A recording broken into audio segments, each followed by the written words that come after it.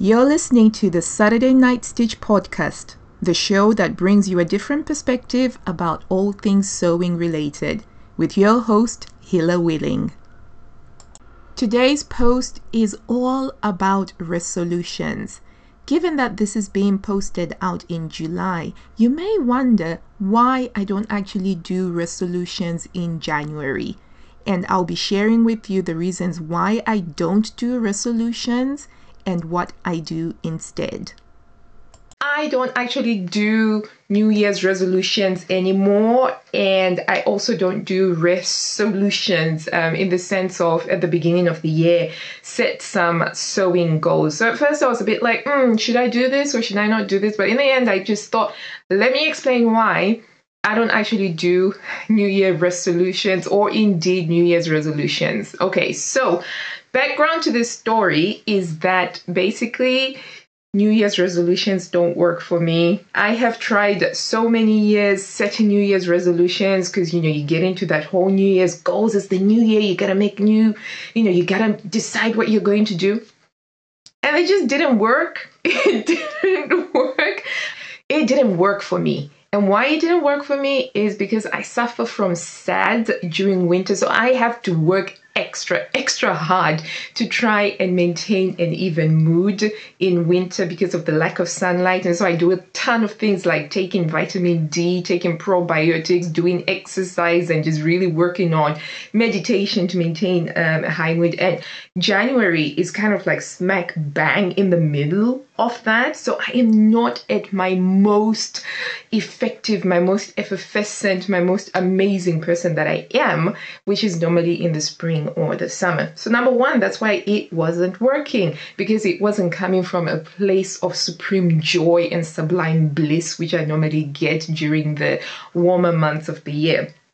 So once I realized that, I was kind of like, oh, this isn't working. But then I also realized that at the new year, there's a lot of pressure that's put on you. And I just didn't like that idea of all of that pressure. So I just thought, no, I'm not going to do that.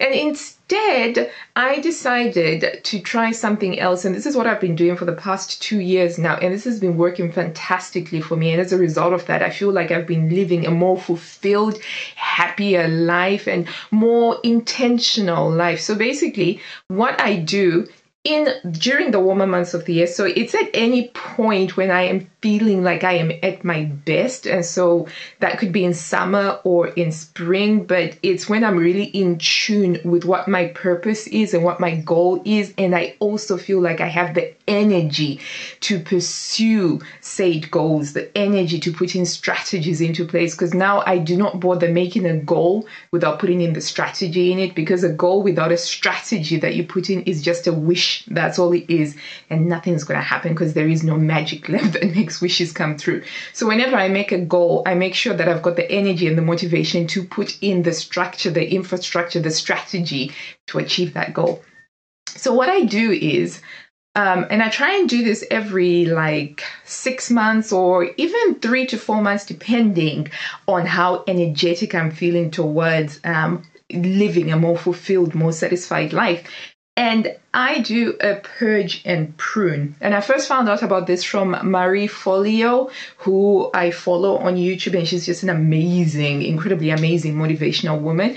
And basically what the purge and prune is, I write down every single thing that I want to do, I want to achieve, everything that I dream about, everything. And it covers all different areas of my interests. So that's sewing, knitting, crochet, gardening, allotmenting, home organization, productivity, personal development, reading, family, love, relationship, health and fitness, career, finances, everything. I just purge it all out onto a big, usually several pieces of paper, because there's so much stuff that I want to do. And then I sort of go through all of that and I decide which are the ones that are going to be prioritized. But just from that, I am looking at things that really excite me, things that give me joy, not things that I should be doing, but things that big, fierce, things that I want to achieve. So that's the first part of it, right? I do the purge and prune, and I sort of kind of see, okay, so these ones have to kind of wait until later on, like, traveling around the world, just dropping away and travel around the world for 12 months. I kind of can't do that at the moment because I've got 5 kids who are still in school and there's a whole big thing. So, so that sort of like gets put away onto the long-term goals. And then what I do is I also take a look at the last 12 months and I look at my calendar and I look at the events that are on there that created the highest positive impact for me, on me, that had the greatest memory, that had the best experiences. And I look at those and I add those to my list of things I want to do. And I try and make sure that I put those in, schedule them within the next 12 months. So for me, in the last 12 months, it was the triathlon that created the highest, the most positive impact in me in terms of my sense of self-esteem, my belief in myself, my health and fitness.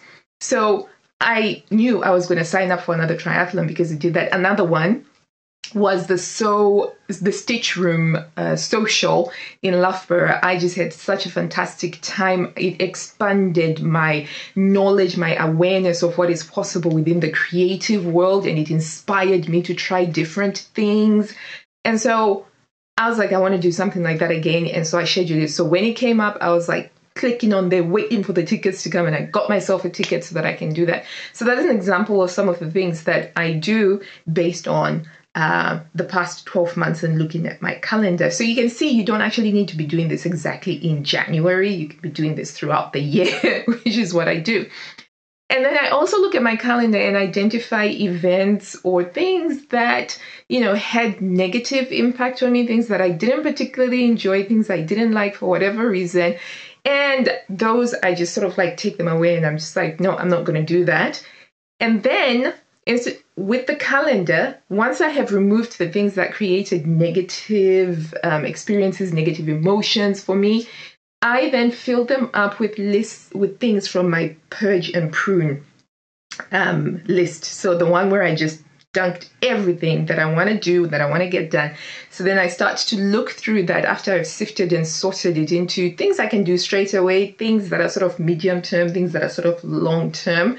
And then I pick things and then I plug them in to those spaces that have been created by the negative experiences that have been removed and won't be repeated again. So that's kind of like what I do. And within that, sewing falls into that, but it doesn't come up as exactly, sewing resolutions. The last time I tried to do that, I did not even manage to do most of the things. So in doing that, sewing related things that I am focused on, number one, curiosity. I just want to be curious in my exploration of the creativity that comes through with sewing. And that for me means that I want to experiment with mixing fabrics, mixing different techniques, and just doing things in a way that celebrates curiosity. Okay, so there's curiosity. Number two, it ties in with my YouTube channel. I am just having such a blast on YouTube. I love the medium. I love the format. I love the engagement and the community. And I just want to keep growing as a content creator and continue to make amazing videos that I am proud of, that I enjoy. And I'm hoping that within the next few years, I will be able to watch my videos back and not cringe and bite my lips. But I understand that it's a process and it does take a while. So that's something that I want to do, which is loosely tied in with my sewing.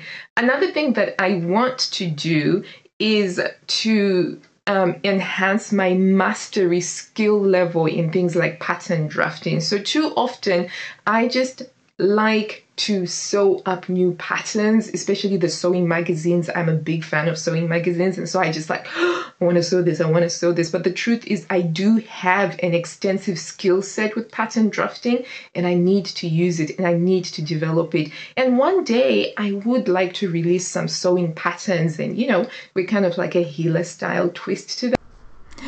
Thanks for joining me this week on the Saturday Night Stitch podcast. Make sure to visit my website, www.saturdaynightstitch.com, where you can subscribe to the show in iTunes, Stitcher, or via RSS so you'll never miss a show.